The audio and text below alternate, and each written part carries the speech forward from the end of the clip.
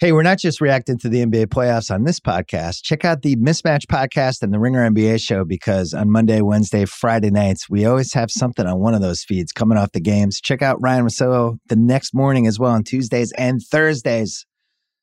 The NBA playoffs on the Ringer Podcast Network. This episode of the Bill Simmons Podcast is presented by State Farm. If you've ever been in an accident and you're okay, but you know what happened, your first reaction is going to be, man, why did that happen? If you ever buy a new house or a new car or a new anything, there's this little rush you get when you're like, I did it. I made it happen.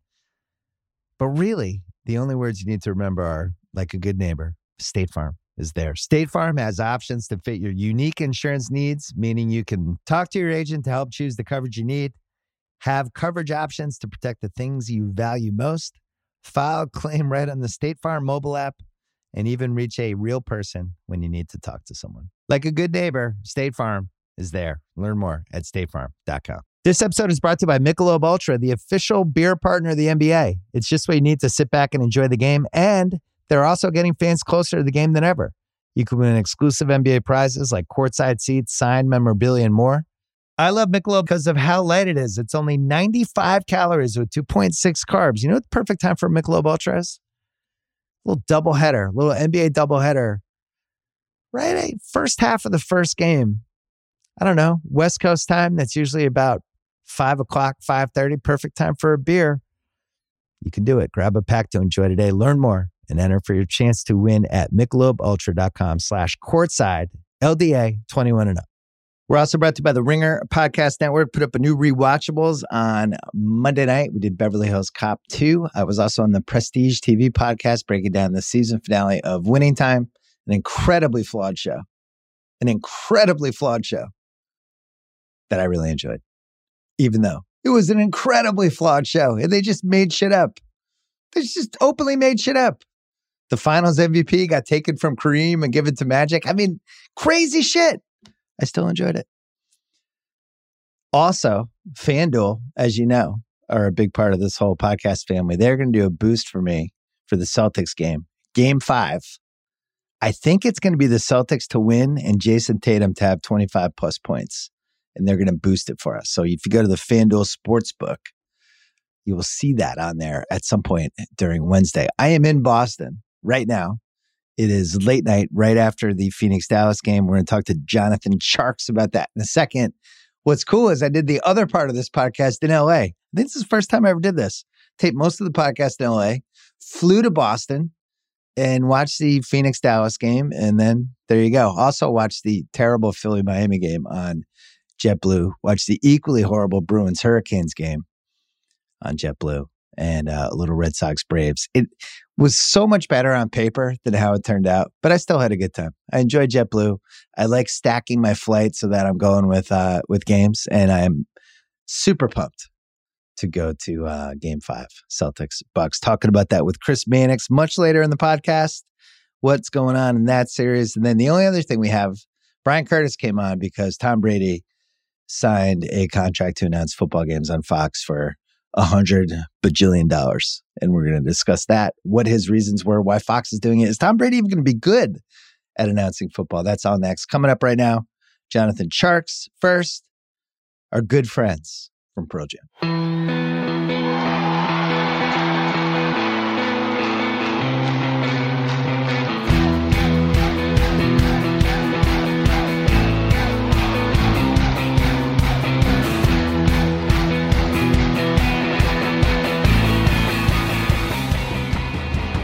All right, we're taping this. It is 12:22 East Coast time. I'm on the East Coast. What a day.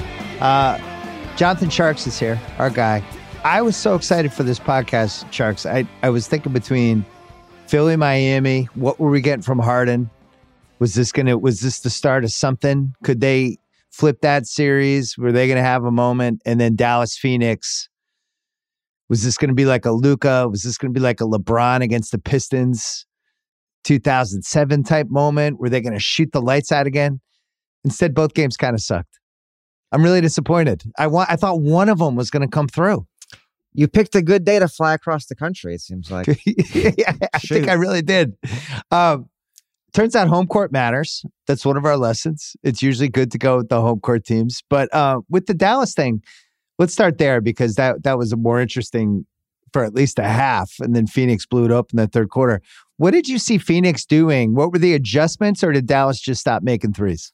I mean, it was a couple things. The biggest, Phoenix really said, we're going to make Luka and Brunson. I believe they finished with 3 assists total. And this was, I think Luka had 2, which is by far the fewest assists in his career in the playoffs. And it was like the rest of the Mavs guys, I mean, they need their shots created for them. Like they can't do anything one-on-one.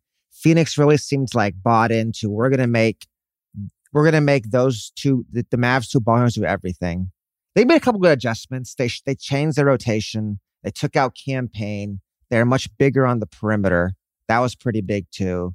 And then the other thing is Ayton just played a lot better. Bridges played a lot better. And that's like, we talk about home court. Those were the guys, like it was the role players really flipped the series. When Bridges and Ayton are playing well, the Mavs really have no chance. Those guys were just too good for him tonight.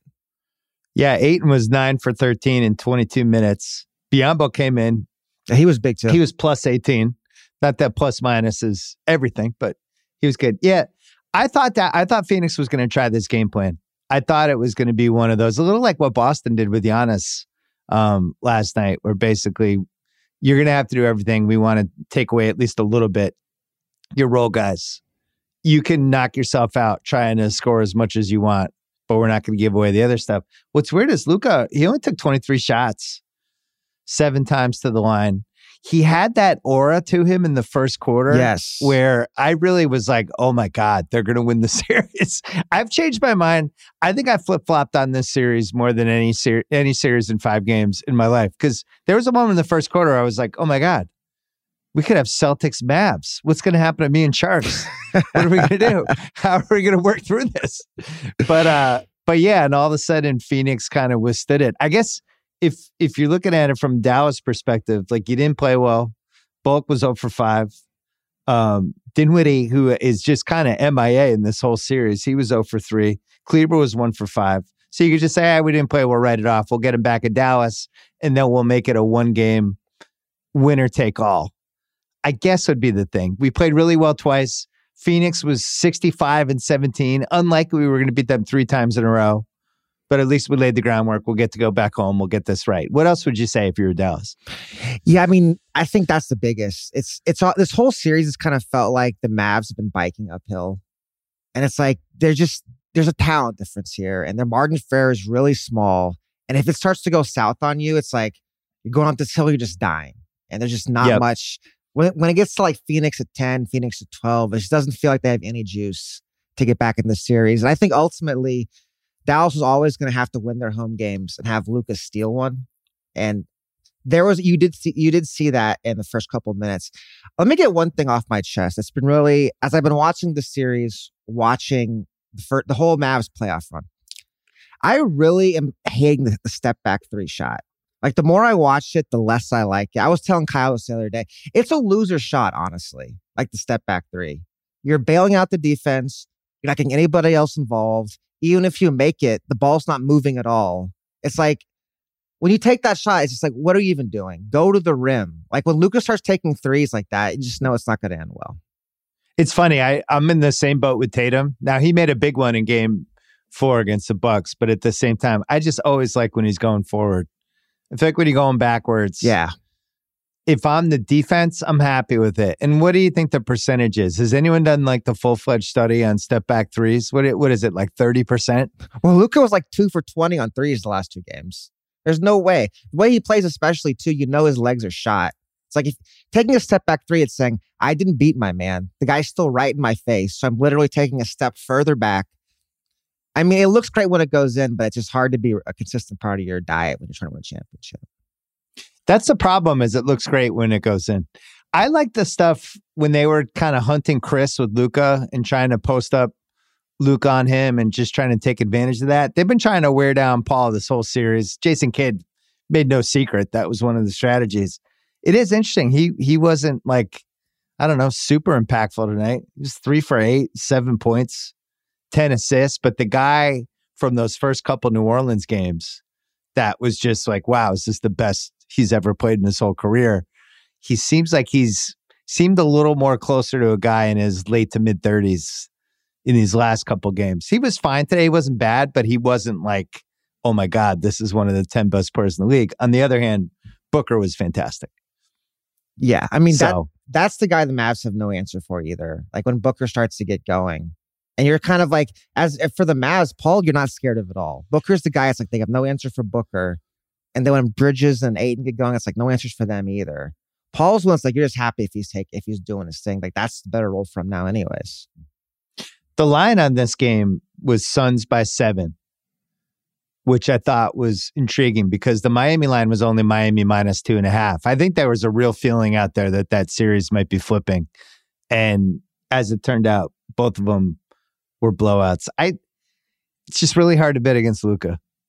That's the thing. Like, if you had a lot of money on the Suns tonight, if you're rooting for the Suns and it's 16-10 Mavs and Luka's winking at people in the front row, you're just going, oh no, oh God. But it doesn't, what you said about the talent difference, you definitely feel it when they're down. You don't feel it when they're home, but you feel it when they fall behind like by 8-10, and then all of a sudden it just seems it's a little like what has happened in Milwaukee. If you take out Giannis and all of a sudden it's like Pat Connaughton trying to beat people off the dribble and things like that. Yeah, it's the level of versatility in the role players. Like when I was talking about like Bridges, when you see him like get to the lane, pull an 8-footer or like make a pass off a drive, it's like none of the Mavs role players can do that. They're all in such like little specialized compartments. Yeah, Milwaukee's the same kind of thing as like these guys can only do one or two things. I talked about on the telecast, like when Bullock or Maxey or Finney-Smith puts the ball on the ground, you're not sure what's going to happen. It doesn't happen very often. And so it's like, there's everything has to be going so well. Whereas Phoenix, Bridges especially, is a versatile player with a lot of dimensions to his game. And then even Ayton, yeah, true. The thing with when I think about this stuff with the role guys, that was why I was thinking that 2018 Rockets team was a little similar to the 2022 Mavs, where it was like the planet is Luka or Harden in 2018. And then you have like the second kind of playmaker guy who on that Rockets team was Chris Paul, and on this team is Brunson. And then all of these guys who basically have to feed off the planets, right? And they kind of can't sustain anything. Eric Gordon could create a little bit on that Rockets team, or more than a little bit. And I think Dinwiddie was supposed to be that guy for the Mavericks. But I don't know what happened. What happened to regular season Dinwiddie? Is he just gone? Yeah, he's been tough pretty much the whole playoffs. He's really not. I mean, it obviously it is hard with how much Luka dribbles sometimes for other ball handlers. But he's just not been good. And it's funny you mentioned the Rockets, because I was thinking about that when we we're talking about turning off the role players. And in these like high level series, that's often the adjustment. I remember with the Warriors, the Rockets, the Warriors like, these guys can't beat us. If we stay on our men, it's just Harden and Paul, like we're going to win that matchup. We have more stars than them. Like we're just not going to let, you don't want to let the top players get the points and the assists. If you can turn off one of the two, it's a huge advantage in a series like this for sure. Our friend Haral Bob had a thing about the possession length, that Phoenix is basically taking 19 seconds for a make. They're really like, there's a deliberateness to them, right? A miss was 14.1 seconds. Dallas, a make was 15.8 seconds, and a miss was 11.5 seconds for them. So they're trying to play a little bit faster. And you saw it too in the Dallas games. Like when Phoenix is missing shots, the Mavs can run and get like Bullock an open three really fast early in the clock. And those are shots, the Phoenix is making shots. Dallas can't even get those shots in transition. It's harder for the role guys. So Dallas, do you have them below Milwaukee? Like if you're just talking about, we're just ranking all these teams, right? I think the Boston, Milwaukee, Phoenix, I think would be the 3. And then Golden State is kind of right there. I think Dallas, would you have them below Golden State right now? Yeah, I mean, below Milwaukee for sure. Milwaukee's got the best player, in the game. And below Milwaukee. So you'd have them probably 5. Would you have them above Memphis right now? Probably no Ja. Well, I guess without Ja, obviously, that kind of changes things. I mean, Dallas for sure I would say, has the least overall talent of any of these teams left. They've got one exceptional player and a bunch of guys in roles. Like it's not. Yeah. I don't think it's very comparable at talent level to them compared to any of the other teams. Well, what happens in game 6? I have a feeling they win. It's just so feels like a 7-gamer to me. I mean, I think they've got a chance for sure. The way the crowd gets into it, and then Brunson's playing better and better. And this is and I think there's a couple more adjustments the Mavs can make. Number one, Dwight Powell's got to go. Like, they've been playing him for like 8-9 minutes, and they're getting absolutely killed in those minutes. Let me find the number for you. I was laughing about this. It's like in the minus 30 range, something for the series. And he was minus again today. In like 30 minutes. It's like every game they're getting absolutely killed in those first 8 minutes. And like those minutes, that's an easy adjustment. It's game 6. He probably shouldn't be playing at all. And I think, isn't part of that just trying to figure out how much you can do with Kleber, keeping him on the court with the foul trouble and all that stuff? Like, what's the max for him? Like somewhere between 30 and 33? Probably, yeah. You're trying to limit Maxi's minutes, but it's like, all right, it's game 6, do or die, just roll the dice on it. And it's like, okay, we've played Powell as long as we can. He's got to go. And I think Dallas, like, we're really digging deep right now but like they're gonna need like probably Frank Ntilikina to actually play well. Like that, they just need one extra guard. Wow. I'm digging deep right now. What a moment for our Knicks fan friends. Just to hear that Frankie Nicotine might have a chance to impact this series. The crazy thing, KOC has kept all his stock. He's still only 23, which I think is bonkers. I mean, I feel like he's like 30. He's 23. He wasn't. I think it was the same draft. He was the same draft the year before Luka. I mean, he's had some moments in the regular season. He is young. I always kind of was like hoping he could be like the Alex Caruso, like that kind of player next to Luka. And he's like, this is like purely on theory. He theoretically gives you that versatility we're talking about. Where like, okay, he can defend, maybe shoot, maybe he can dribble a little bit. You need that extra. You need some more juice. You need a guard to give you extra juice. I'd love to see more Luka, Brunson, Dinwiddie lineups. Go even smaller. And then you hope Ayton falls back to earth on the road. I mean, I think game 6 at home is definitely a very winnable game. For sure. You know, the Frank Caruso thing, it's not like completely far-fetched. Caruso really didn't, start to have an impact in the league till he was 25. That was when he started to get minutes to the Lakers. Frank's 23. It's a lottery pick, yeah. Yeah, and he clearly is, at least he has one identifiable skill. That's something. Got to work with. I think long-term, I kept thinking about Porzingis tonight, having him out here in this series, how goofy that would be. Just to have, I think in general, the Boston-Milwaukee series and this Phoenix-Dallas series, there's such a high level of play-by-play strategy that I'm just not used to in a round 2. Like, you'll see it in the finals, and sometimes you'll see it conference finals.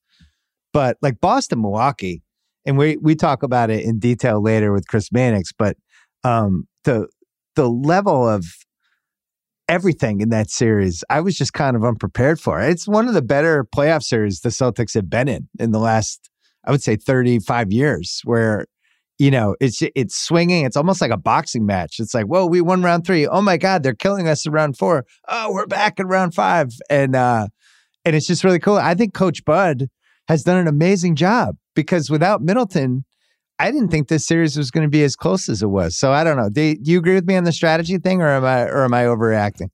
I mean, it's hard to say. I mean, all these playoff series, every possession matters. I will say, like, that's been a really fun series to watch, Bucks-Celtics. It's kind of felt like in the Avengers movie. I don't know if you watched those, where Thanos is fighting like all the Avengers, and they like try to trap him. There's like 5 Avengers holding him, and Thanos is like getting his arm. And that's Giannis in the series. He's like, I'm the best player in the world. I'm the heavyweight champ. I can maybe beat you guys 1-on-5. And it's so close. He's almost able to do it. It's been so much fun to watch. And as much as I love Luka, he just can't do that like Giannis can. And like, I don't know what's going to happen in that series, but man, it has been really fun to watch. Yeah. Let's take a quick break and then we'll talk about the other series. This episode is brought to you by Michelob Ultra, the official beer partner of the NBA. It's just what you need to sit back and enjoy the game. And they're also getting fans closer to the game than ever. You can win exclusive NBA prizes like courtside seats, signed memorabilia, and more. I love Michelob because of how light it is. It's only 95 calories with 2.6 carbs. You know what the perfect time for Michelob Ultra is? A little doubleheader, little NBA doubleheader. Right? First half of the first game. I don't know, West Coast time. That's usually about 5 o'clock, 5:30, perfect time for a beer. You can do it. Grab a pack to enjoy today. Learn more and enter for your chance to win at michelobultra.com/courtside. LDA 21 and up. This episode is brought to you by Simply Safe. Summer is all about fun vacations, but I know that being away from home can be stressful. So many things can happen. That's why I like to recommend Simply Safe, award-winning security that can help give you peace of mind when you're away. The only thing you should worry about while you're on vacation is having too much fun. I have it in my home. It's great.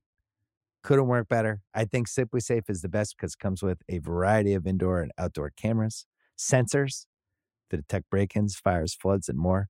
It's backed by 24/7 professional monitoring for less than $1 a day. It's given me, my family, many others real peace of mind. I'm waiting to have it too. Try it out. A 60-day money-back guarantee. No contracts right now. Get 20% off any Simply Safe system with Fast Protect monitoring at simplysafe.com/BS. That is Simply Safe with 2 S's. simplysafe.com/BS. There's no safe like Simply Safe. All right, so Philly, Miami. Some people in my life were theorizing that maybe not the worst thing in the world that Kyle Lowry wasn't playing. They certainly didn't seem like they missed him tonight. I guess healthy Kyle Lowry they missed, but if he's going to be a little compromised like he's been in this series, maybe, it's not as big of a loss as maybe it seems on paper. Oh my God, Kyle Lowry scratched for a game 5. Well, he was limping around. So I don't know, is it a giant loss? I don't know. But what did you see from their game plan today? Or was it more about the Sixers just being in a fog?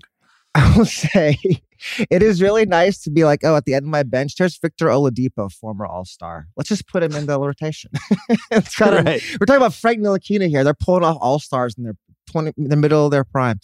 I mean, I think the biggest thing for me in this series, and like the reason I've never really believed in Philly at all, is just there's just no wing defenders on the Sixers roster. Like once they lost Simmons, it's just Jimmy Butler can get whatever he wants. Like at one point, I think in the last game, Embiid was guarding Butler. It's like, that's not a good sign if that's your best option. And for me, like, I just feel like wing defense is everything in the end. That's just like a number one prerequisite. You just got to have at least probably 2 good wing defenders. And Philly, they've got 50-year-old Danny Green, Thibault, who just can't make a shot anymore, can't even play him. They're asking Tobias Harris to guard Jimmy Butler. I always just thought this is not sustainable. And I feel like that, to me, ultimately was going to get Philly in this series, which is the lack of wing defense. Yeah, you think of where they were like a year ago on paper, where they had Simmons, who's one of the most impactful wing defenders of the last 5 years. And then Thibault, who got some all-defense buzz heading into the award season this year because, when he was out there, he was really, really elite. But now his offense, and I don't know if the vaccination stuff, if that affected it at all or made Doc lose confidence in him. But now it's like he's like a shell of himself. I don't know. He's like an afterthought in the series. It's bizarre because you would think like that's the guy that would just go, hey, can you stop Jimmy Butler for us or Hero's hot tonight? Can you take him out? But they're not even like looking his way, really. Yeah, it's just tough with the way Miami plays and how much they send guys at Embiid. You have to have shooters out there, and then he can't do it. He loses, especially the young players. You see it, like he loses confidence, and not to like keep bringing up Frank or anything, but like when a young player hasn't played a lot, like you can see Frank in this Mavs series. Like it just takes you a while to get back into it, get to a flow of the game, get comfortable with yourself. If you're just being thrown out there and you don't believe in your shot in a playoff series, you're dying on the vine out there. Yeah, the TNT crew, I mean, Embiid had a really weird game today. He seemed, I thought he got hit in the face in the first half, and it really looked like he was in real pain. And after that, it didn't seem like he was ever quite the same. And then Barkley at halftime was talking about, he thought Embiid was really bummed out about the MVP thing, and that was affecting him, which is a theory that I don't think he's the only one who thinks that. I don't understand why that would have affected the Embiid thing. To me, he looked like a guy that had played 3 games in 5 nights, carried huge burden in game 3, huge burden in game 4. And, Miami's been pretty physical with them. And he seemed worn out from the first quarter to me. What did you see? I mean, I guess it's one of those things easier to talk about it, right? Something to say. Like, I think the Sixers are kind of in the same boat the Mavs are in, where it's like, you're just trying to get your home court, have your superstar steal one at one of these road games. And just didn't have it tonight. And you're right. Like, probably for the best this game's out of hand. I was telling you, like, the Mavs should bench their guys earlier. These series have been going I believe they're on the same schedule. They've been playing every other night, all 5 games, and Game 6 on Thursday. There's been no break at all in these series for these teams who are shorthanded, don't have very big benches. I think for the best for both the Mavs and the Sixers to rest their guys. Like, you always gonna need one game to steal it. Like, just kill it fast. That's what they had to do. What do you make of Miami? I don't know if we've talked about them, because I think there's a prevailing feeling, including in the room I'm sitting in right now where I'm by myself, that the winner of Milwaukee-Boston, the winner of Milwaukee-Boston is gonna be the finals team. And yet, Miami will have home court advantage in the next series. Miami is healthy except for Kyle Lowry. Miami has beaten Boston in a playoff series. They've beat Milwaukee, I think, in a playoff series. But I think there's possible nobody believes in us with them if they get through this, because I think just the feeling is this Boston-Milwaukee, both those teams are so good. And just watching how brilliant this series has been, and then that Sixers-Miami series, I think is, through 5 games, one of the worst series that we've had in a round 2. Like, no unforgettable moments except for Harden just randomly getting hot. I was going to say, it was like, they're just like, hey, it. James Harden had a good game. This is incredible. That was like the highlight. Yes. Oh my God. And then it was 2 days of his Harden back. And then you watch today and it's like, no, not back. But I think that's what happens with older players, though, where they can still reach back and have a night, and look like themselves. But the difference between that and like somebody like Giannis is Giannis can do that every night. And even when Giannis is bad, he can still impact the game 9 ways. When Harden's bad, he's just bad now. And he was not good today. Yeah, I mean, I definitely don't see Boston as like significantly better than Miami. I mean, to me, it's like Milwaukee's in its own category because they've got Giannis. Because of Giannis. Yeah. And he's just at a whole different level than anyone else in the league right now. And that, to me, is like the most fun part of it to watch. Is like, because like I have to kind of like figure out which series I want to focus on. Obviously, I'm going to watch the Mavs, but then it's like, then you got to watch the champ. Like, to be honest, they have the heavyweight champ right now. Like, he by himself can win a series in a way nobody else can. And it's like, he's gotten to a level very, very few players ever get to. And it's just so much fun to watch. And a guy like that, you're like thinking his team is the favorite. And especially if Middleton comes back in the next round, I think like for sure you put Milwaukee above everybody else. But right now they're weak. And that's always the risk of playing too far ahead. Guys get hurt. And then you talked about the Miami-Milwaukee matchup. I think it didn't get talked about enough last year was that in Miami, in the rematch in that first round series, Giannis just guarded Jimmy Butler and just took him out of the series. He went from like getting like 25 a game in the bubble series to like 10. And it was like an absolute dominant 4-0 sweep. It happened so fast, people didn't really, I don't think it really kind of got enough attention for what a dominant performance it was. But that was huge. And then, so if you're like game planning it out going forward, okay, the team with the best player, if it's Miami-Milwaukee, Milwaukee has the best player. If it's Miami-Boston, then it's more of an open matchup. It's like Butler versus Tatum. That can go either way. It's more even. Butler versus Giannis is the weight class is totally different. True. As you were talking, you're making me think. I used to feel this way about LeBron for a long time. This doesn't happen every year, but sometimes it happens when a guy is clearly the best player in the league. And the MVP piece doesn't matter because that's a regular season award. It doesn't really reflect who the actual best player in the league is. But really the best player is the guy. It's like wrestling, where if you beat that guy, if you can pin him, that's the hardest thing to do. Like when Andre the Giant was the best wrestler in WWF for, 8 years. It didn't matter. They didn't have the belt. He was still the hardest match. And I think with LeBron, really from, I would say, 2012 when they won the title all the way through, the bubble season, beating a LeBron team was the number one thing you could do. Like if you did that, you felt like you could do anything. And now LeBron, the Lakers are a mess and he's going to be in his 19th year. I think that ship sailed. Giannis is the guy now for that.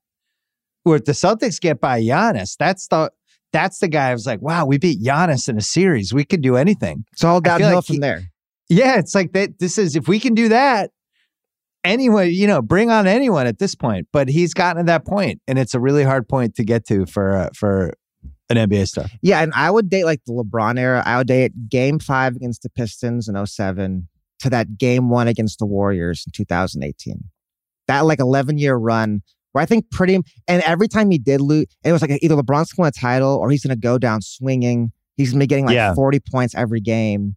And like the times where he didn't do that, it was like the Mavs series and that Celtics series. And everyone's like, what the heck's going on? LeBron. The 2010. Yeah. It was like, what the hell? What happened to him? And it's like when you're at that level, it's like you're not expected to win the title every year, but you're expected, if you're going to go down, you're going down putting up 40, 20, and 10. And every night is an absolute battle. And you can go one. You're so good, you can go 1-on-5 if you have to. And that's the level Giannis has reached now. And that's like the most fun to me, is to watch that stuff. Is like to watch one guy have that much control of a game against an elite opponent. Well, and the way you just laid that out, that's what was so disappointing when LeBron kind of fell apart in those last two games in 2010 against the Celtics, because he had been so consistently great. It was just absolutely shocking that he was bad and that he was in his own head. And it was like, wait, what? And the same thing with the 2011 finals. It's like, my God, what happened to this guy? This is our best guy. And just think like if Giannis in Game 5 tomorrow night in Boston, if he just had an absolutely horrible game and was like 4 for 20 from the free throw line, and we'd be like, oh my God, Giannis. If he had a Tatum it's like game 30. Drago. Right. Well, it's like Drago. The Russian is cut. Oh my God. But I just don't think, I think that guy is so relentless. I don't think he has a bad game in him at this point. Even when he's bad, he's still like completely impactful. Like that game 2. For sure. I mean, like I got to give a shout out to, our girl Maroon Fader. Read that biography she wrote last year, Giannis. And it's like how he had to learn to just be so aggressive all the time. And like, just like, that was like ended up being the most important story of the year. It's like Giannis can just go deep. He's always coming at you. And you just got to respect. It's like, I think he's like Kawhi in that sense where he doesn't take things personally. Like he just coming full speed at you all the time. If you dunk on him, you dunk on him. Like he's just playing basketball. He's not getting caught up in any of the nonsense. And that's the stuff like, as a Mavs fan with Luka, you just hope that's something you hope comes in time, is just that level of maturity. We were joking in the Dallas games, like when there's a dead ball, you don't got to look for Luka. You know exactly where he is. He's yelling at a referee, just yelling at guys' ears off. Honestly, it's amazing that he's just at every game the way he talks to these refs. It's just like, you just got to let it go, man. Just play ball.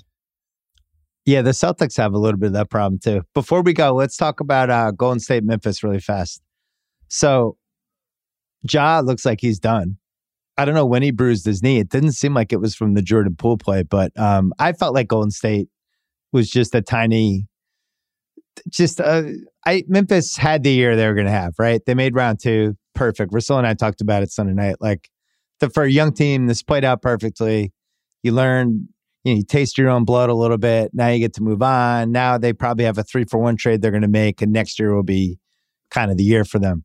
At the same time, I still don't love what I'm seeing from Golden State. And the Klay thing, I almost tweeted this last night. And then I like Klay. I didn't want to like make fun of Klay, but like if Westbrook had the game Klay had yesterday, he would have been getting annihilated. If that was a Laker playoff game and Westbrook was 6 for 20 and losing his guy in defense and stuff, and we would have been like, oh my God, Russ, Jesus, #Rush sucks. But Klay is getting, because he basically missed 3 years. People really like him.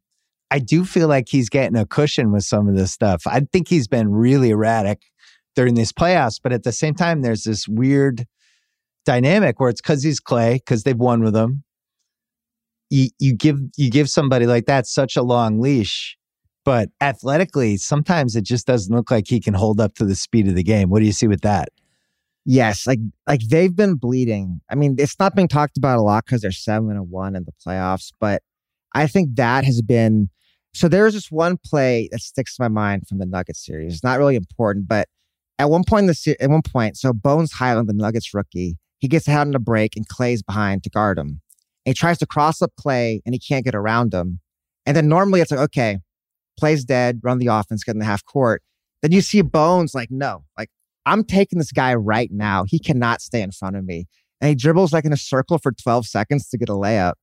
I remember just watching that thinking, that's it right there. Like, yeah, Clay's not the stopper he was. And that's a huge, when you try to like compare this version of the Warriors to the OG version, Clay being a bad defender or not being able to guard point guard changes everything. Because now they have like 2 weak defenders. Now you have Jordan Poole, you have 3 weak perimeter defenders. Now you've got nobody playing perimeter defense really at all. Like you're asking Wiggins to guard Ja in game 2. Like when Ja went off, it's Wiggins is the only one who can even do it. And I think that makes Golden State so much more vulnerable than they were in the past. Yeah, and you think like with Phoenix, they'll have Paul and Booker out there. They might even go small and put, a third guard out there to mess with them. But they're just going to be, I think, hunting Clay and Poole the entire game. Just trying to get those guys guarding Paul or Booker and try to figure out over and over again how they can exploit that. The other thing with the Warriors, Russillo and I talked about this Sunday, but just Draymond just doesn't shoot anymore, which I think a smart team will be able to use against them because they'll just play a million feet off him. They're going to play him to never try to go to the basket or do any of that stuff. So yeah, there's signs of concern. I know they were bummed out that they lost Peyton, but I also think like that shouldn't swing your title hopes if you lost like your 7th guy, and at this point, everybody's had somebody that is either like the Celtics. I don't know if Robert Williams is playing on Wednesday night. I don't know what we're getting out of him. Everybody's got something at this point. The Clay thing's a much bigger issue, I think. Sometimes he'll be good. Like he might, in game 5, he might go, 10 for 14 and it'll be like, oh my God, Clay. He still has the quick release, but he might be moving closer to that spot shooter kind of guy versus like the well-rounded guy that he was. He was such a good defender, That's the thing. Like the prime Clay is, elite 2-way player. And it's funny you mentioned, not like Kawhi level, but like I would say one level below those guys. Like he guard everybody from any size, basically. That was always the difference. Like when they would play the Blazers or the Rockets, it'd be like, okay, Clay's gonna guard Harden. Clay's gonna guard Dame for 40 minutes. Make those guys work. And like you just can't. And it's just funny you mentioned Gary Payton too. It's not a good sign when your 7th man goes down and everyone's like, that's our best perimeter defender. Like hopefully one of the guys who plays a lot of minutes is a good perimeter defender as well. Right. Like he plays less than like Derek White. Yeah. And if you're the Suns right in this next series, or if you're the Mavs, they advance. You're like, my guy's going to cook. If you have Devin Booker or Luka, you look at that Warriors roster, like I don't see a lot of stoppers in this roster. Like my best player is going to get whatever he wants. And that's always gives you a decent enough chance right there. Well, that's going back to the Mavs. I mean, that's what's sitting there for them. If they can just win 2 here, I think Golden State's pretty beatable. Doesn't seem like they have the same home court advantage anymore either. I think the Oracle just had a different energy to it. Now, people who go say, no, it gets there. There's been moments, but like that Memphis game yesterday, that I just thought the atmosphere was dead. It wasn't like Miami level dead, but it was pretty, I don't know, pretty lackluster for what we used to get from that. I mean, crowd. I remember the We Believe felt like the Mavs were playing in my God, in an airport hangar where those games are going. It's 15th anniversary of that. Oh, was it? Yeah. Oof. I'm still mad the Warriors lost the Utah series. I think I even bet on them that series too. I was ready to ride them all the way, and then freaking Darren Williams and all those dudes. Any last predictions before we go? No, I don't. I mean, I think however the Bucks goes, everything else goes. I mean, I'm going to ride with the Bucks. I'm going to be honest till he loses. Okay. All right. Lottery's in 6 days. You ready? Let's go. It'll be fun. Who do you want? Who's your dream number one team? Ooh. Or who's your dream team to get the number 1 pick? I think from a basketball perspective, like the team I'd love to see win is Oklahoma City. If you can get Shea, Josh Giddey, and then one of these top 3 big men, you've got a legit super team. That would be awesome to watch. I mean, I think by far they're the team that if they win this lottery, it's looking like the old Oklahoma State Thunder again, all over again, possibly. I think by far they're the team that really just jumps to the top of the league really fast. That would be fun. Detroit's the other one for me, just to give Cade a running mate would be enjoyable. Like Cade and Jabari Smith, I would just enjoy. you know? Yeah, it's like you want to get multiple stars together. Those are the most fun teams. And those are the ones that kind of jump out. Like, we've got the one in place. We got two, and let's go. Like, we got something really special happening. All right, Tjarks. Good luck with the Mavs. Good to see you as always. Say hi to the fam for us, and we'll talk to you soon. As always, that was fun. This episode of the Bill Simmons Podcast is presented by State Farm. If you've ever been in an accident and you're okay, but you know what happened, your first reaction is going to be, man, why did that happen? If you ever buy a new house or a new car or a new anything, there's this little rush you get when you're like, I did it. I made it happen. But really, the only words you need to remember are, like a good neighbor, State Farm is there. State Farm has options to fit your unique insurance needs, meaning you can talk to your agent to help choose the coverage you need, have coverage options to protect the things you value most, file a claim right on the State Farm mobile app, and even reach a real person when you need to talk to someone. Like a good neighbor, State Farm is there. Learn more at statefarm.com. This episode is supported by State Farm. If you've ever been in an accident and you're okay, but you know what happened, your first reaction is going to be, man, why did that happen?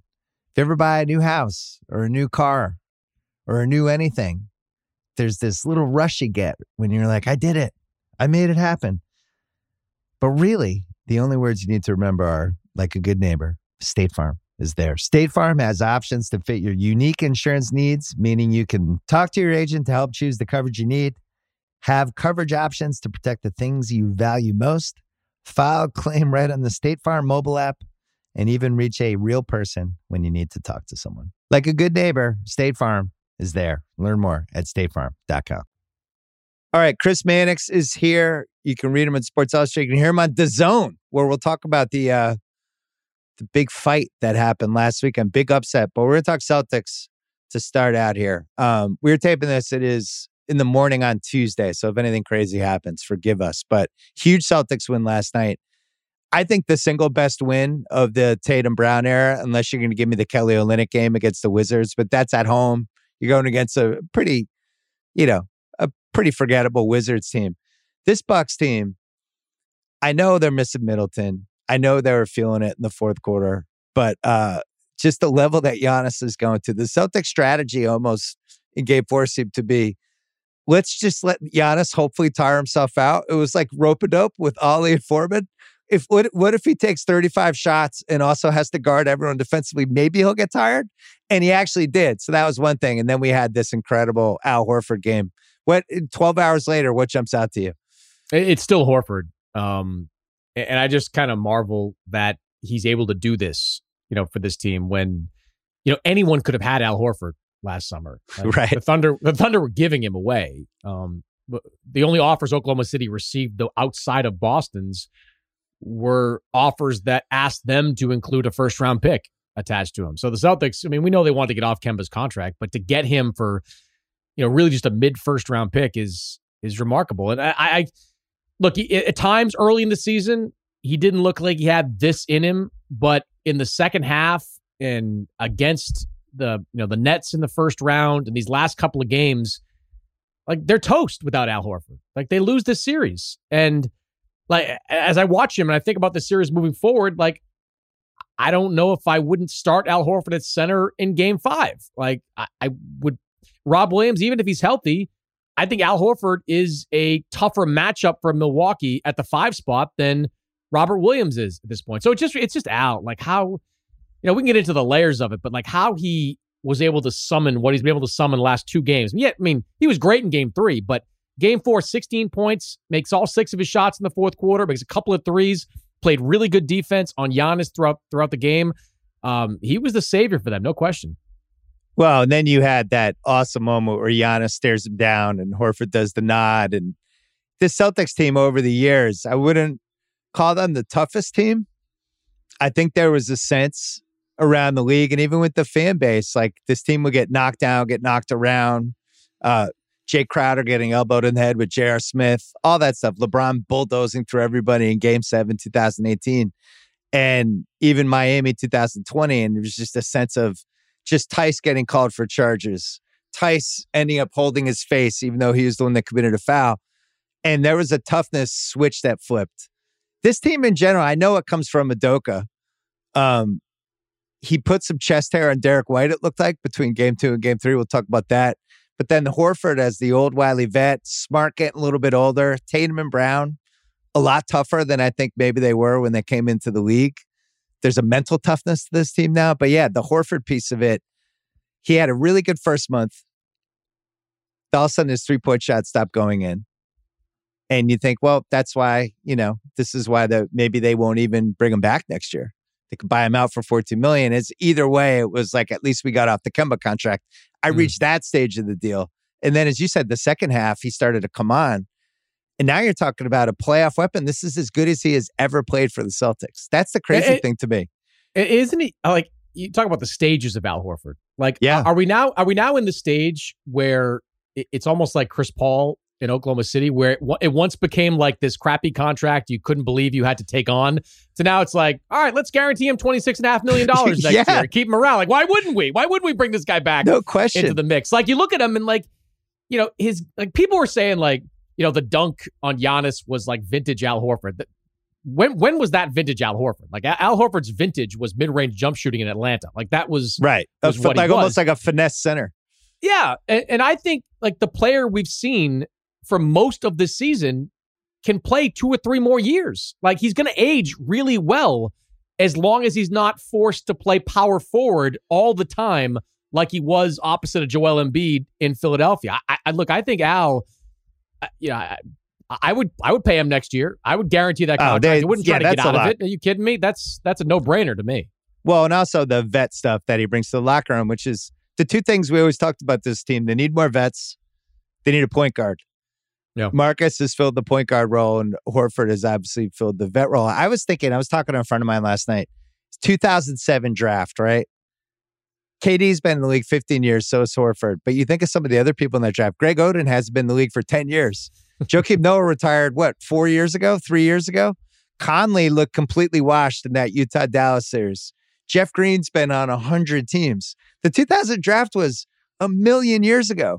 Mm-hmm. And like you said, with the Chris Paul and the Horford thing, it's becoming tougher and tougher to just figure out how are these guys going to age. In Horford's case, Presti might get a championship ring for this if the Celtics win, not for the trade, but for basically letting Al Horford leave and just rejuvenate his body for a year.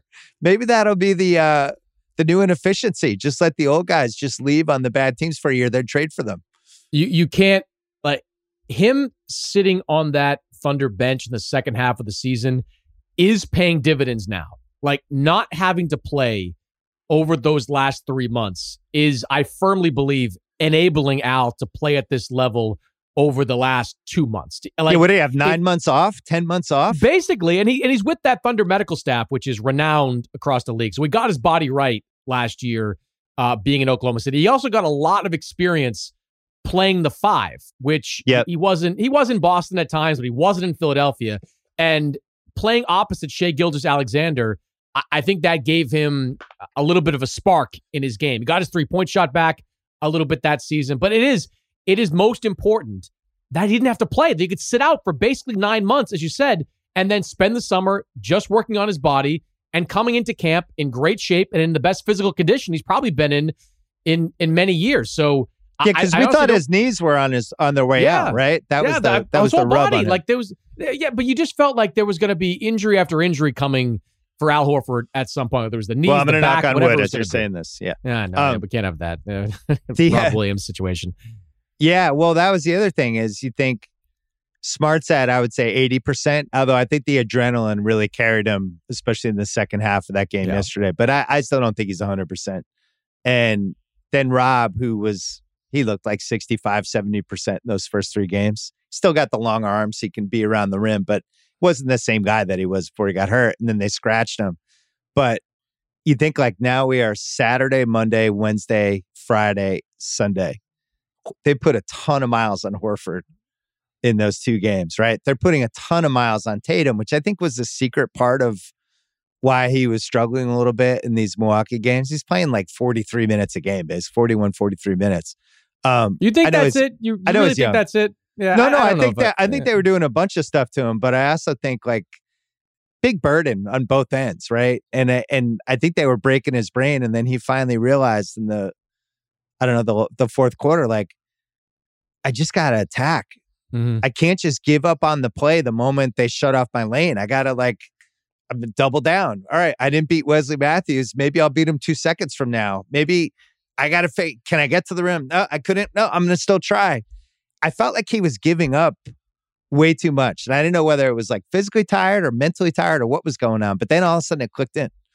I think he was going too fast for most of that game. I mean, he kept looking. He'd make the catch, and he'd look and he'd stare at Jrue Holiday or Wesley Matthews, two good defenders. Then the Bucks always show that backline defender, whether it's Brook Lopez or Giannis, hang out there. And I think Tatum just started to go too quickly, and that affected him the first 3 quarters. I really thought he slowed down in that fourth quarter and just went into straight attack mode, sizing up whoever was in front of him and going to the rim. He made some acrobatic shots. I mean, like the shots he was making there were not easy. The one shot was lucky, but yeah. When that went in, I was like, oh, the Celtics were winning. Yeah, there were 2 that were really lucky. He had one, driving into the paint, side of the glass, whatever it was. Like, he had a lot of lucky shots, or a couple lucky shots in that game. But I give him credit for kind of sticking with it and not getting, so down. That's kind of what makes me a little optimistic about the Celtics going into Game 5, because in this series, we have not had a complete Tatum game. Like, Game 2, he had 30 or 29 points, but that was the Jaylen Brown game. Like, Jaylen had 25 points in the first half. Like, that was the Jaylen game. This game, it was the Al Horford game with Tatum chipping in 12 in the fourth quarter. Like, Game 5 at home, doesn't this feel like the Jason Tatum game? Like, it has to be. Like, this is the game he puts it all together and has like 40 in a game like this. Like, this to me is his opportunity to put his stamp on this series, because he has not had a complete game yet. Yeah, he hasn't had the great two-way game where it just felt like he was in control the whole time. But I would say that's been the whole playoffs. He's had good halves. He's had good stretches. But we haven't seen him have like a masterpiece game yet. I do think he has it in him. I think you do too. His passing was really good in the Nets series. Like, it was almost non-existent in this Bucks series. Like, that's part of going too fast. He's not looking for teammates as often as he was. I mean, the Nets defense wasn't really a defense. I mean, that was just 5 guys out there kind of with their hands up. The Bucks are actually having a defensive strategy out there, and I think Tatum has been frustrated, has been going too quickly into his moves and not looking for teammates like he was in that last round. Yeah, I always look at free throw attempts and assists with him. The dream game for him is always like 10 for 18, 8 assists, 11 free throw attempts, something like that. That's where you always want him to be when the assists and the free throw attempts are non-existent, like they were in the first half yesterday. Not great.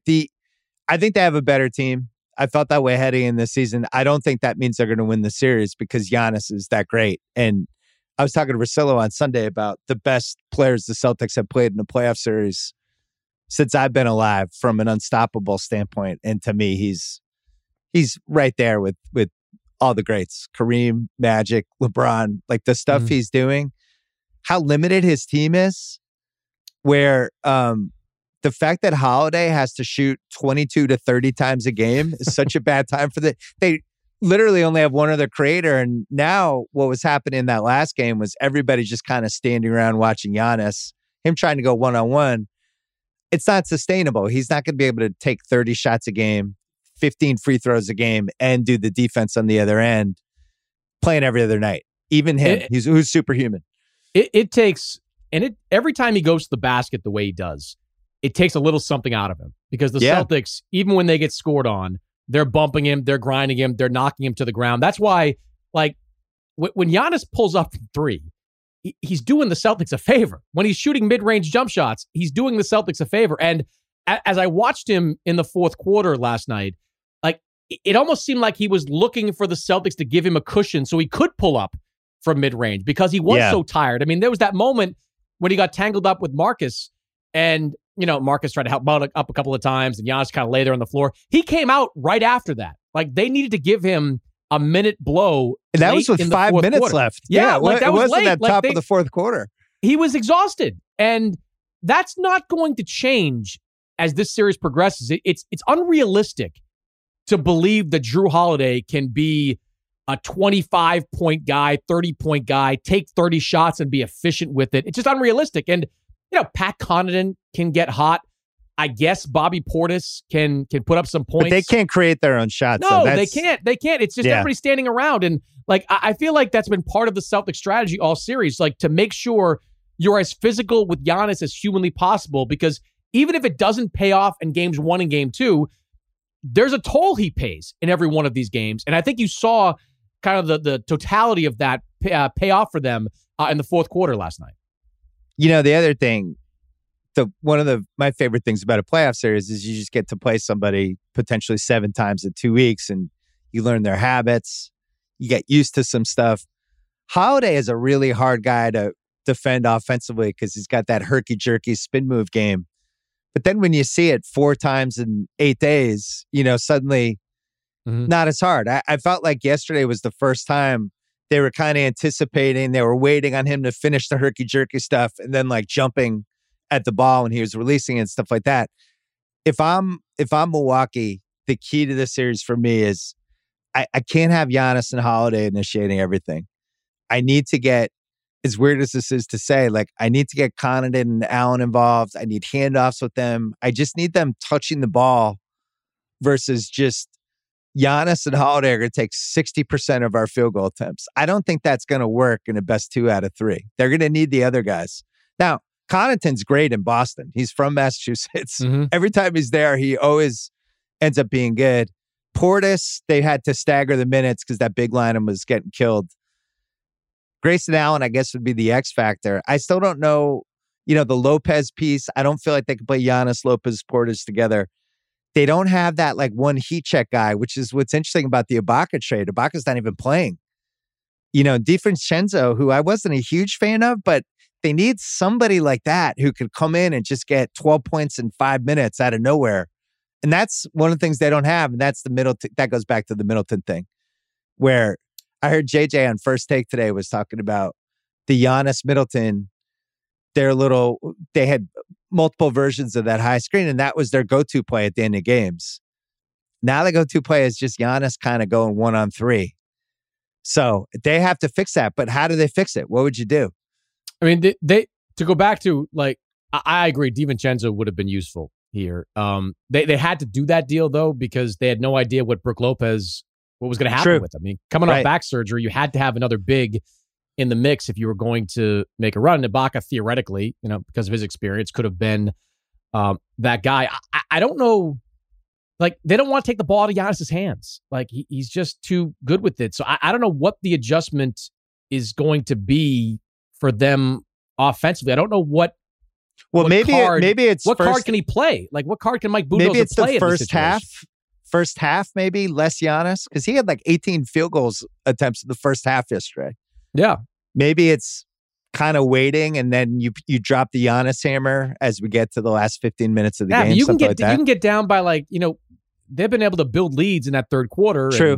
And stay in game. Like, you start playing that game and trying to be more deferential. And, if Grayson Allen's not making shots, if Connaughton's not making shots, like, you can get down 10, 15 points in Boston, and you're probably not coming back from that. Like, no matter how great Giannis is. It's kind of like game 2 where, I thought the Bucks played really well in the second half of game 2, but Boston just played better because they're at home and everybody got it going in that game. That's a risk. I mean, they're just like, there's a lot of things I think Mike Budenholzer can do defensively to try to shift things around. I think Mike's had a really good series. Me too. I think what Mike did in having Connaughton and Grayson Allen set screens for Giannis has really opened him up. I mean, the Celtics have made a living off being a switch everything type of team. You really can't do that against Milwaukee, because every time Giannis sees Jaylen Brown, he's going straight to the rim after. That was a great adjustment by Budenholzer the last couple of games, and the Celtics haven't really matched that. But like, they don't have the horses. Like, they don't have the guys offensively to take the pressure off Giannis like you need to be, and he's going to get tired late in these games.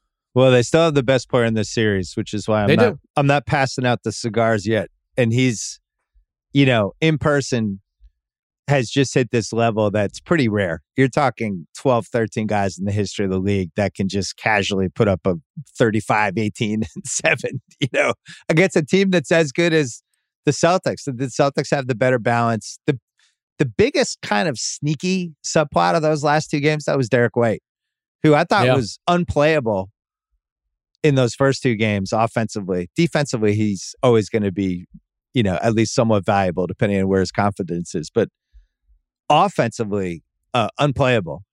And he came out game 3 and you could see it immediately. He was way more physical. He was carrying himself differently. What do we think Ime's speech was between game 2 and game 3? Do we have any idea? No, I was talking to somebody about that within the team, and one thing this person said was like, we weren't unhappy with kind of his shot selection the first couple of games or necessarily the way he was playing. He just wasn't playing as physical as everybody else. This is the most physical series of the postseason by a country mile. Like there are bodies out there landing every single possession. It's like Greco-Roman wrestling out there in this series. And Derek White wasn't doing that. Like he wasn't playing to the level of physicality that Milwaukee and his teammates were playing to. The last couple of games, internally they believed he was. Like that's the big difference. I believe he was. He just ratcheted up a notch. Now, he was bouncing off dudes. There was one time when somebody was on him and he like threw his elbow out at the guy. It was stuff that he was not doing in the Brooklyn series. No, and he's a legit 6'3". Like he's a big guy. Yeah. He should be able to do a lot of the same things with Marcus Smart that you do with Marcus Smart with Derek White. He just wasn't there the first couple of games. And look, the Nets series wasn't that physical from Brooklyn, so maybe that took a bit to adjust to, but after those first couple of games, he's also never been in a series like this. When was he doing this with San Antonio?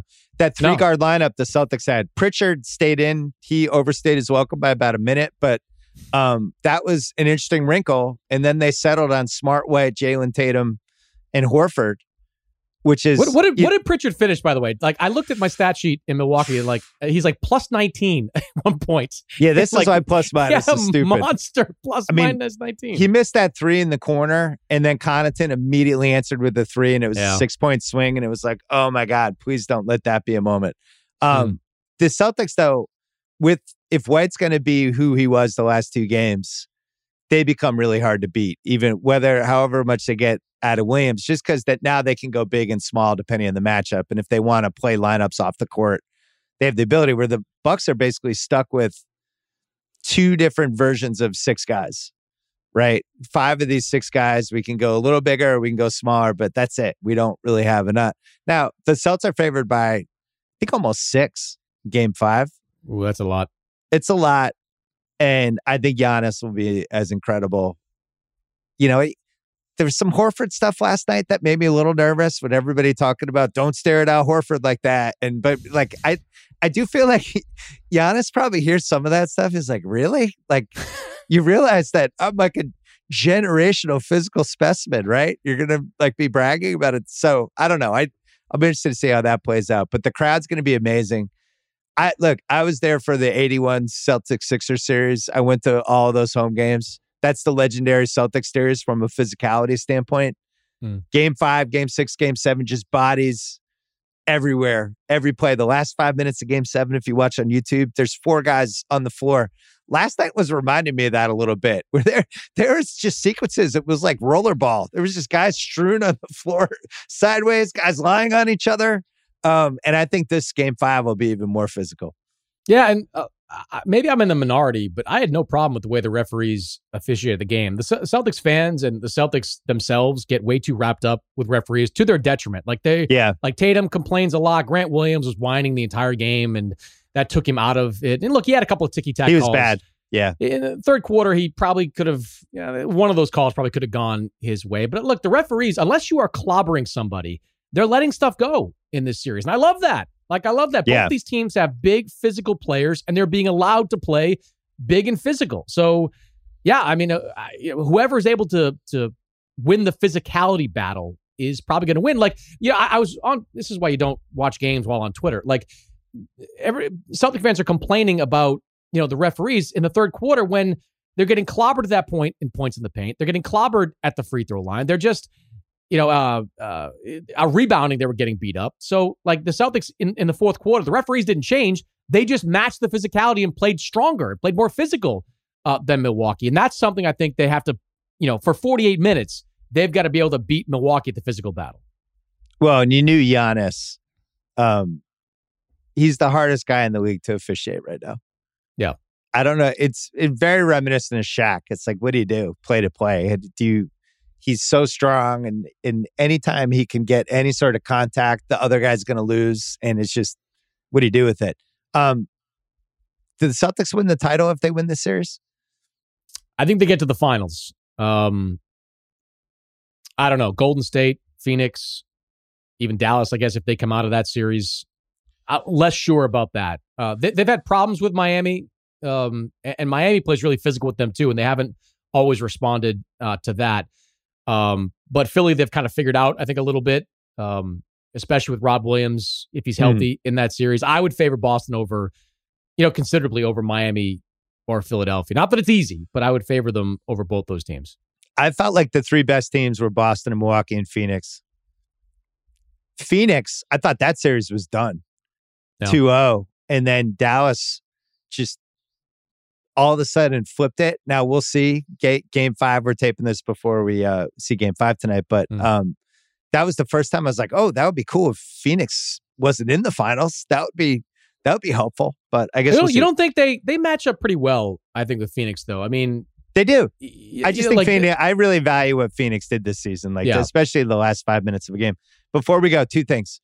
Really weird Jeannie Buss interview about the Lakers today in the LA Times, where we found out that Magic now has input again. So does Phil Jackson. Kurt Rambis never stopped. Pelinka is safe. Clutch and LeBron apparently don't have influence. We still don't know who made the Russell Westbrook deal. Everything's fine. She's confused why she spent so much on luxury tax to not make the playoffs. And I left that piece going, wow, what the hell is going on with this team? What was your reaction after you read it? First, it's like, great job, Bill Plaschke, for getting her to say all these things and sit down and do that. The big takeaway for me is that Jeannie Buss seems to really believe she's got the best and the brightest in that organization, which she does not. They are a marquee franchise that's being run like a Dave & Buster's. Like they really are. It's like they have, Rob Pelinka is fine. Longtime NBA agent. He's got a lot of experience in the league. We've seen agents have success before in these positions. But to read kind of Jeannie Buss defend Kurt Rambis by describing his 40 years of experience that have led to that was amazing. nothing consequential, and then kind of denying that Linda Rambis is involved in basketball operations, but affirming that she is an advisor, which kind of suggests she's involved in basketball operations. And I kind of flash back to something that Rob Pelinka said at the end of the season media veil, when he's like, our basketball operations staff will dig into this. It'll be me, Kurt, and the 2 buses, like the 2 bus men in that organization. Like, you compare that, Bill, to what the Clippers have going on out there and the front office structure that they've built. They've hired some of the best out there. Lawrence Frank is a lifer. Michael Winger is a future GM in this league. They've got a lot of guys in that front office that seem to know what they're doing. And you can't argue that while both teams missed the playoffs, the Clippers are in far better shape over the next few years as they kind of build that thing out. So I don't know. Like I don't know how it's a team like that, which should have limitless resources, which should go out of its way to have the best front office in all of basketball, can be run in such a mom and pop way. Like, yeah, but here's the thing. I just don't get it. You know who's happy about it? The other 29 teams. Sure. Because the worst case scenario for all of those teams is if Jeannie looks around one day as she's having people on the deck with all her advisors, all of whom are just either taking money from her or whatever, and she looks around and goes, maybe I should get that guy, Sam Presti from Oklahoma City, and I'll just pay him $50 million a year, and he could just run this and fix this. That would be a worst case scenario for the league. And Presti's just sitting there now as, Messiah's, he's in Toronto. The Boston situation seems pretty stable at this point. Clippers are stable. Golden State's stable. If you're just talking about like, who's the big ticket name out there that could immediately fix your franchise, I would say it's Presti. I don't know if he'd want to work for the Lakers. He grew up in Massachusetts, but it's kind of hard for me to believe she wouldn't look at this and go, our team can't find or keep talent. We've made wrong decisions pretty much all the time, except for the Anthony Davis trade, which, by the way, we gave up more assets in that trade than anyone's ever given up in an NBA trade ever. Maybe I need to bring somebody in who actually knows what they're doing. I don't know if he'd want to work there either, but I think another opportunity, a big one, would appeal to him. A whole truckload of money, which the Lakers could offer, would appeal to him. I'm 100% sure that if Sam Presti took a job like that, he would only take it if he could pink slip everybody in the organization, and he could tell every member of the Buss family besides Jeannie that they should lose his number, and they do not have access to the front office, and their input is no longer required. He would overhaul that. It's Jeannie, and it's our coach. That's it. Like, We're three people. Owners always have input. Like Jeannie Buss should have input in what goes on with that team. Every owner does, including, by the way, Clay Bennett in Oklahoma City. So that's not an issue. But like everybody else, you're gone. I'm building out my own staff. I'm doing my own thing, and I'm going to do this my way. In which I'm not so sure that Jeannie Buss would give. I don't think she would. I think she likes it. Seems satisfied with this. But she likes it the way it was. Bill, we are in the media. We're all idiots sometimes. We have hot takes that go nowhere. I thought Marcus Smart was going to be a shitty point guard. I was dead wrong about that. And he makes me eat that every time I hear or talk to him or talk to somebody that knows him. But everybody that knew anything about basketball knew the Westbrook trade was dumb. They knew it wasn't going to work out. And yet the Lakers do it, and they act like it's okay. We'll just pivot from that. We'll figure out the new coach coming in. We'll figure out how to make it work with Russell Westbrook. It's just, again, great interview by Bill Plaschke. I just didn't agree with anything that Jeannie Buss was saying. Amazing stuff. I like that Magic's back too after he absolutely blowtorched them. Phil Jackson's 1 hour back. press conference. But forget Magic. Magic, at least, like, he's got history with Jeannie, all that stuff. True. Like, he's like, whatever. But like Phil Jackson, who was one of the worst GMs ever, brutal GM in New York. He's offering advice on how to tweak the team. Like, what are we doing? Like, how does this make any sense to be taking advice from people that do not have a track record of success at that particular job? All right, 45 seconds to talk about vegan Canelo losing for the first time in 9 years. Bit off more than he could chew. Bivol was not Sergey Kovalev. Sergey Kovalev was Canelo's first foray at light heavyweight 3 years ago. Kovalev was washed at that point in his career. He hasn't fought since then. Bivol is 31, prime of his career, great jab, real light heavyweight power, had been a light heavyweight his entire professional career. And I can tell you from being around him all week, was not flummoxed or flustered by the moment one bit. He had the same expression on his face on Wednesday. Thanks for telling me for gambling. Yeah, thanks for giving me the tip. I couldn't have bet, but I wouldn't have bet against Canelo either. Like, you just can't. Until he loses, you just can't. You figure this plan A, B, C, whatever he's going to do. But Bivol came out there and from the first second dictated the pace of that fight. Canelo had no answers. What was embarrassing, frankly, was that Bivol almost got robbed. If he doesn't win that 12th round, all three judges call it 114-114, a draw, which would have been bonkers. He lost the first 4 rounds on all 3 cards. And after round 3, I was texting with my boxing friends being like, whoa, Canelo's in trouble. Yes. And he won all the rounds, apparently. I think I was one of them. You were texting there. Yeah. I was like, what's happening? I'm calling the fight, and you're texting me from there. I don't care. I had it 17-11, and I Me too. thought that was generous, towards Canelo, because I split the first 4 rounds when he easily could have lost 3 out of those 4.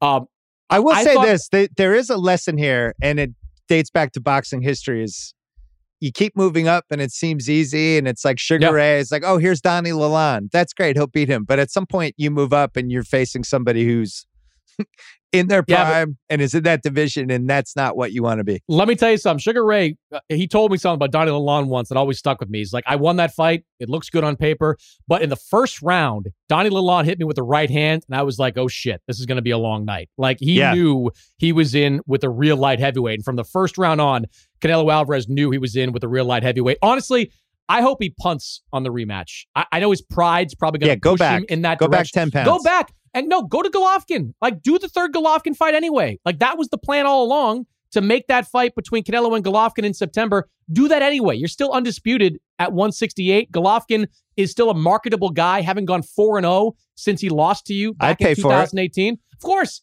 everyone would pay for it. Leave Bivol and light heavyweight alone. You figured out where your ceiling is, it's 175 pounds. That's where you need to stop. You're a guy that began your career at 140 and have done remarkable things climbing these weight ranks, daring to be great. But 175 is a bridge too far against a guy like that. Chris Mannix, good to see you as always. You can listen to, if you love boxing, listen to his podcast. What's the podcast called? Boxing with Chris Mannix. A very creative title. You know? There you go. All right. Good to see you, Chris. See you in Boston. This episode is brought to you by Peloton. Spring, the best time of the year to dial your fitness routine up a notch. You know what's going to happen. It's going to get warm. You're going to start wearing shorts. You're going to start wearing bathing suits. You're not going to be able to cover up behind those big coats anymore.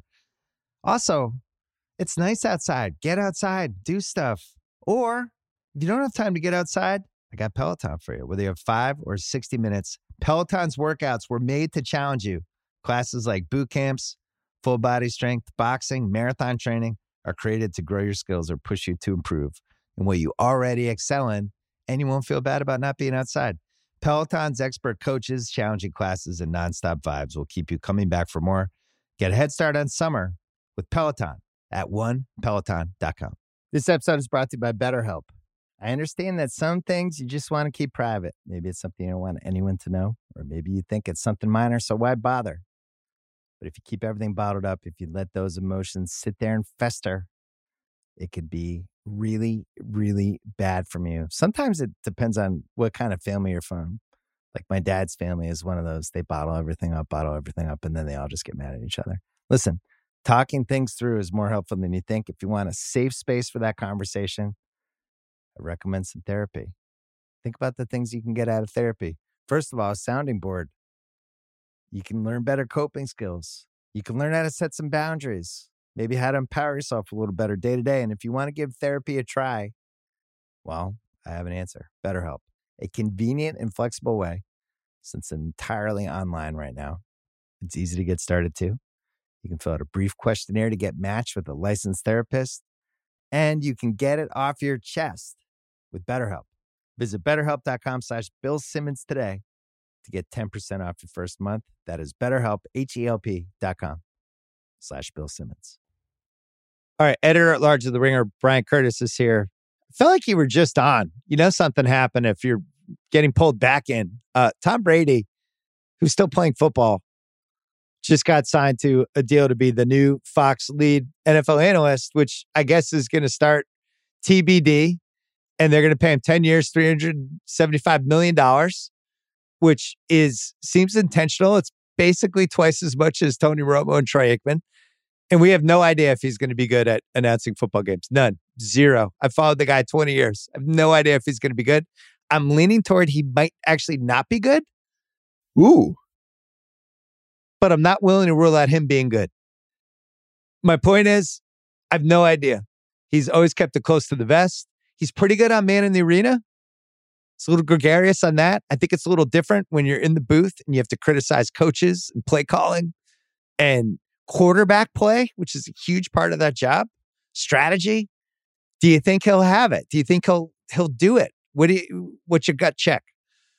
I think Peyton Manning unlocks something that Tom Brady can do when he gets in the Fox booth, whenever that is. TBD, as you say, no pun intended, TBD, which is be Professor Football.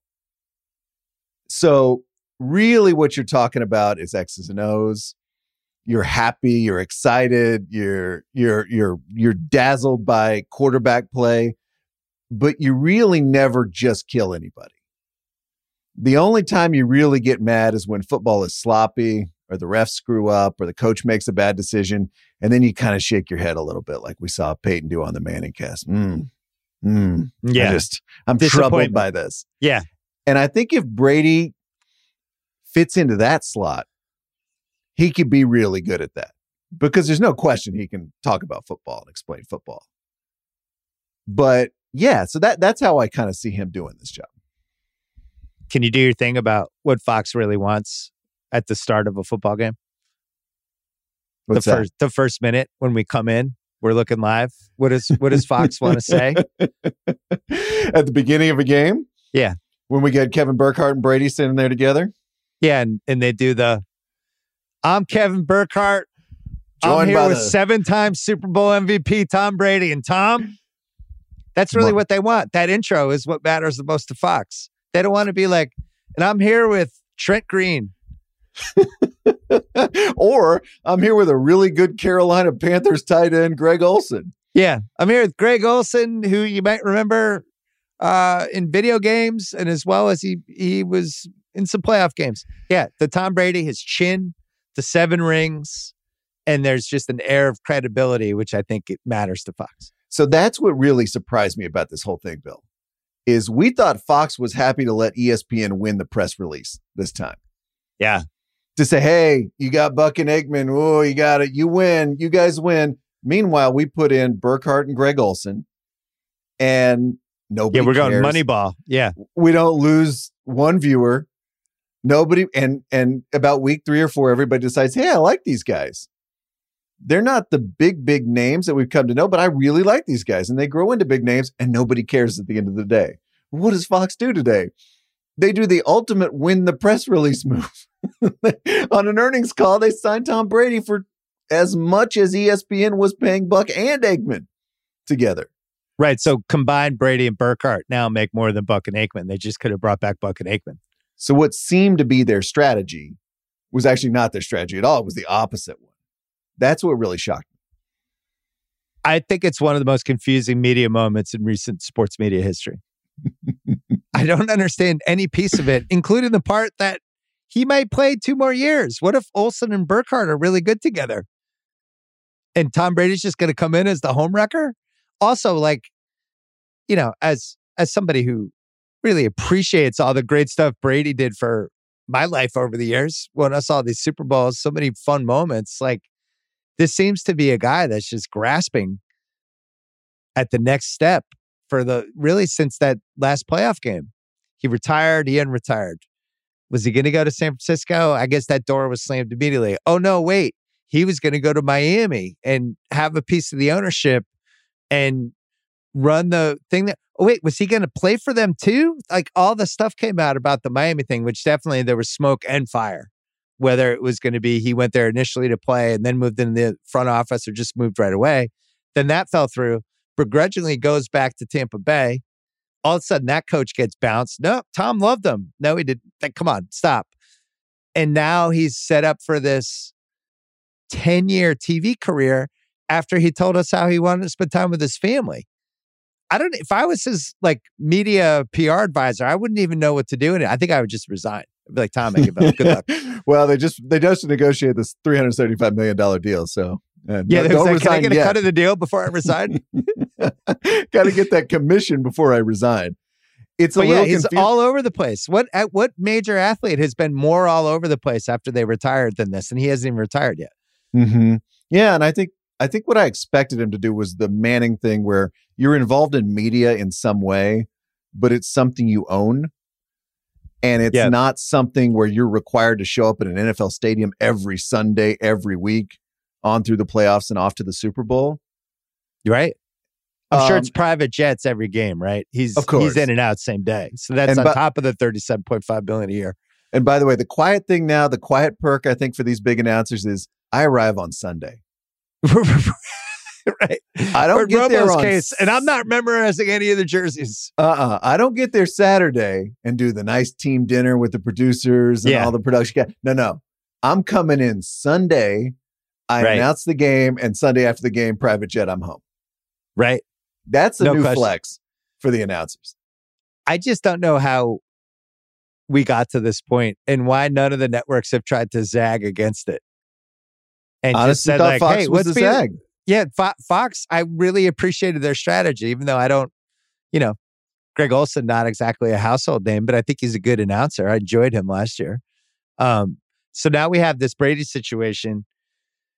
When does the contract start? You texted me about Theismann joined the Super Bowl one year when he was still playing as the third announcer. Who was the announcing crew that year? It was Frank Gifford, Don Meredith, Joe Theismann. Incredible. Rick Barry had some moments in the mid-70s when he would get knocked out for the playoffs, and then he would join CBS and be an announcer. We've seen this sometimes. What if Brady loses in round 2? Does he join the Super Bowl? Doesn't Fox have the Super Bowl this year, or they have it next year? Or? They have it this year, right? February 12th. So is that a piece of this? And does that mean then the contract kicks in right away? Ooh, so we're paying $37.5 million to announce a Super Bowl? To have Tom Brady at maybe the NFC title game in the Super Bowl. I wonder if that was part of this. I mean, there's 100% chance that when Brady has a bye week this week, he's going to be sitting between Terry Bradshaw and Howie Long on a Fox set somewhere. And I'd say there's 100% chance he's going to be part of the Super Bowl broadcast if he's not playing in it, and also part of the NFC Championship game broadcast if he's not playing in it. So maybe it started this year. And maybe they get some special Fox access to Tom Brady during the course of this season. That's unusual. And then is this like a salary cap violation? I don't understand that part either. Seems like a lot. It seems like a lot of money for 2 appearances. Like, could Brady potentially say, I'm getting $37.5 million from Fox this year. Hey, Tampa Bay, knock my salary down to $1 million and let's use that money for one more guy. I don't know. This is a great conspiracy bill moment here. Thank you. The date I'd point you to is the 2025 Super Bowl. So Fox has 2 of the next 3. Yeah. So 2025. So let's say Brady plays for the Bucks this year. He plays for mystery team next year, Dolphins, 49ers, whoever he wants to play for. Yeah. Then he goes into the booth in fall 2024 with a Super Bowl at the end of that season. That feels like a pretty decent timeline for him. Well, he has that religion of sports company that he's involved with, that Gotham Chopra does. So that he's making content on that end, but then he's also a work for hire guy on Fox. I'm just confused by all of it. And then the other piece is this guy retired, now he unretired, and is this his last year? We don't know. He reminds me a little of Magic after Magic retired the first time. When Magic had that 5-year run, when he just seemed like he couldn't figure out what he wanted to do, right? And he coached for a little while. He did the Magic show. He did announcing. He came back and ended up playing in 1996. And it was just a guy who didn't want to give up the limelight and was still such a famous person that all of it made sense individually. But when you look back, it looks a little weird. And then ultimately, like, I think he reinvented himself as a businessman, and not that he wasn't even doing that. That was always when he was a player and after, but I think he realized eventually this is where I'm going to win in business. And then he threw himself into that. Brady seems like a guy who's really struggling to try to figure out what he wants to do next. Well, you and I have talked about this before. The mega star tier of athlete, we don't always see them become an announcer. And sometimes we say, wouldn't it be fun if they did become an announcer? Right. Like Kobe was a pretty good example of this, I think. He got in a little bit, did the Muse Cage stuff and the ESPN Plus stuff. It had to be on his terms. He didn't want to be part of like a production. It had to be created by Kobe Bryant, basically. But he could have absolutely done it. He would have been amazing. When Jalen and I had that hour with him, it was amazing. He was so smart and he was so quick. He had a good sense of humor. He would go on TNT every once in a while. He's really good at that too. Mm-hmm. So Jordan, I don't know. I think he would have been too arrogant. Yeah. Though that might have worked for him. You know, it's Charles Barkley's enjoying his 20th year on TNT right now. True. But we're going to get to see it with Brady. I mean, part of you's got to be excited for this. Tom Brady on television. And look, maybe it's a train wreck. Maybe it's Joe Montana. I kind of doubt it's that bad. It won't be Joe Montana. It'll be more Drew Brees. It'll be completely forgettable. Where I just spent 3 hours with you announcing a football game and I can't remember a single moment you had. That would be my fear with Brady. We're just like very careful, just afraid to ad lib and just careful. I think that was the Breeze thing. And then there was rumors about Breeze, Fox trying to steal Breeze from NBC and all that stuff. It was like, really? Did they watch the games last year? So what we don't want is careful. Say something. You know?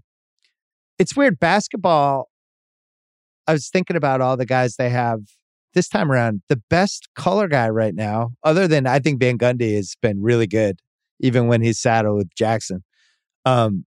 The best color guy in TNT is Greg Anthony, which I would not have expected. One of the reasons I like him is he's like a straight shooter. He calls it like it is, and he breaks it down. And if somebody's not doing something right, he'll say it. We have not seen the superstars in basketball, for the most part, really work. I think except for Barkley. Football, Aikman's probably the best example, I would say, right? Of a successful announcer who was also super famous. There's a lot of forgettable Dan Marino mixed in there. Montana. Never said anything. Marcus Allen. Emmett. There's a lot. Emmett. Yeah, Emmett's a good one. Steve Young for X number of years on ESPN now. Yeah, Steve Young had a stretch where I enjoyed him on the pregame show. But I think, one of the things, this is why I think JJ's been so good with basketball. And I think JJ could be the best basketball color guy if he wanted to, but because he just played. Like I heard him on First Take today talking about what it's like to play Milwaukee because he had opinions because he literally just played them. So it's like, here's what they do. And I think once you lose that, once you're out of the league for too long and you don't have that kind of insight, that's when it becomes tougher. That would be a huge advantage for Brady going against some of these teams where it's like, oh yeah, we played the Chargers last year. Here's one of the things they love to do. They'll pull the safety up, but they'll bait. And then all of a sudden he's going back and you got to and that's the stuff as a fan that I love, right? Yes. And that was Romo, especially when he started, when he was fresh off the field. But now it's been 5-6 years. It's been 5 or 6 years and then you got to work. And that's the one thing I would say about Tom Brady. It's really hard to imagine him mailing this in or mailing anything in his life. Good point. It's like Manning. You knew if Manning was going to do something in announcing, he was going to be ready to go. He was going to have studied up. He was going to come up with ideas. And I think Brady will be the same way. He will be ready to announce. Whether he'll be great or merely good or less than good, he's not going to go in there and just blow it off. I think it's 60-40. He's too careful. 40% chance he's really good. And there's no way to know. That would be my take. I liked what you said earlier. I think the Manning-Brady rivalry is back. Manning gets some love last year for the second screen thing, maybe a little too much love. And then Brady's like, watch this. And just comes over the top. Now he's making twice as much money to announce as all the other quarterbacks and is in a more high-profile spot than Manning. Manning was on ESPN too. And I wonder if Manning's looking at this going, wait a second, would you have paid me $38 million a year? Because I would have liked that. My theory is that Manning unlocked a lot of stuff for athletes because they watch each other. Part of it's jealousy, but part of it's also just, hey, Peyton Manning is doing this. So that means it's okay. That gives license to a certain tier of athlete to want to do this, to want to get in the media business. To me, what's interesting about the Brady deal will be, what is Brady going to own out of all of this? Because we know with Peyton Manning, ownership of what you're doing was big. Oh, Omaha Productions. You see Omaha Productions is doing Joe Buck's alternate telecast of the PGA Championship? Okay. Yeah. So Joe Buck is like the work for hire for Peyton Manning. Somehow we got to that down to that point. Odd. Yeah. Interesting. So does Tom, I know they said Tom Brady's going to be some kind of brand ambassador for Fox, which is something I don't quite understand at this point. But what part of this does Brady own? But I do absolutely think they look at Manning, they go, ooh, yeah, yes, he did it. I want it. That's my next career. It's funny how one person can become the catalyst for this whole domino thing. Because it happened in the NFL with Christian Kirk when he got that stupid contract. And all of a sudden we had 4 wide receiver trades. People were like, wait, what? That guy did what? And then all of a sudden it's happening. All right, before we go, The Dallas mayor wants a second NFL team. I just need your take on this. I can't imagine a worse idea ever in the history of mankind than Dallas having a second football team. If you think it's bad for the Clippers with the Lakers as the second citizen, or what happened with the Brooklyn Nets with the Knicks, and the Knicks aren't even good and they're still a second citizen. Clippers have been here since 1984 and the Lakers thing is always going to be insurmountable. What is the success possibilities of a second NFL team in Dallas? Would you say 0 or 0? I would agree with both of those takes. You know how like the vintage teams that moved away thing is always kind of a cool deal to do with clothes and t-shirts and stuff. I don't think I ever saw a Dallas Texans boomlet when I was living there. Right. I think I would have probably wanted one of those shirts just to be different, even though I'm a gigantic Cowboys fan. I don't think anybody ever cared. No. It's like, wait, the Chiefs used to be in Dallas? What? Let's put a pin in this one. I'm all good. We only have room for one Jerry Jones in our life. What a 2 months he's had. We're gonna have another owner making news at that clip? Come on. I mean, he'd have to be a lot crazier. Last thing, how excited are you for the Phil Mickelson book? Is this the most important sports book that's come out in a couple years? Kind of snuck up on us, didn't it? I mean, we had the big reveal with his comments that put him in purgatory and still may be there. But I'm incredibly excited because this has been out there. You know, I want to say 15 years ago, somebody was like, when is the real Phil Mickelson magazine story going to be written? Because we passed around all the rumors. We knew it was there to be done. And it feels like it's finally been done. And Shipnuck is like legitimately respected. This is not, people will take this book seriously. Absolutely. This is not some random dude floating in and be like, here's my Phil Mickelson autobiography. This is like a guy who's been covering golf and is really good at it for a long time. I can't wait. Yeah, this would be great. All right, Bryan Curtis, good to see you. Good to see you, Bill. All right, that's it for the podcast produced by Kyle Crichton. As always, thanks to Dylan Berkey and Steve Ceruti as well. I will see you on this feed on Thursday night. Go Celtics.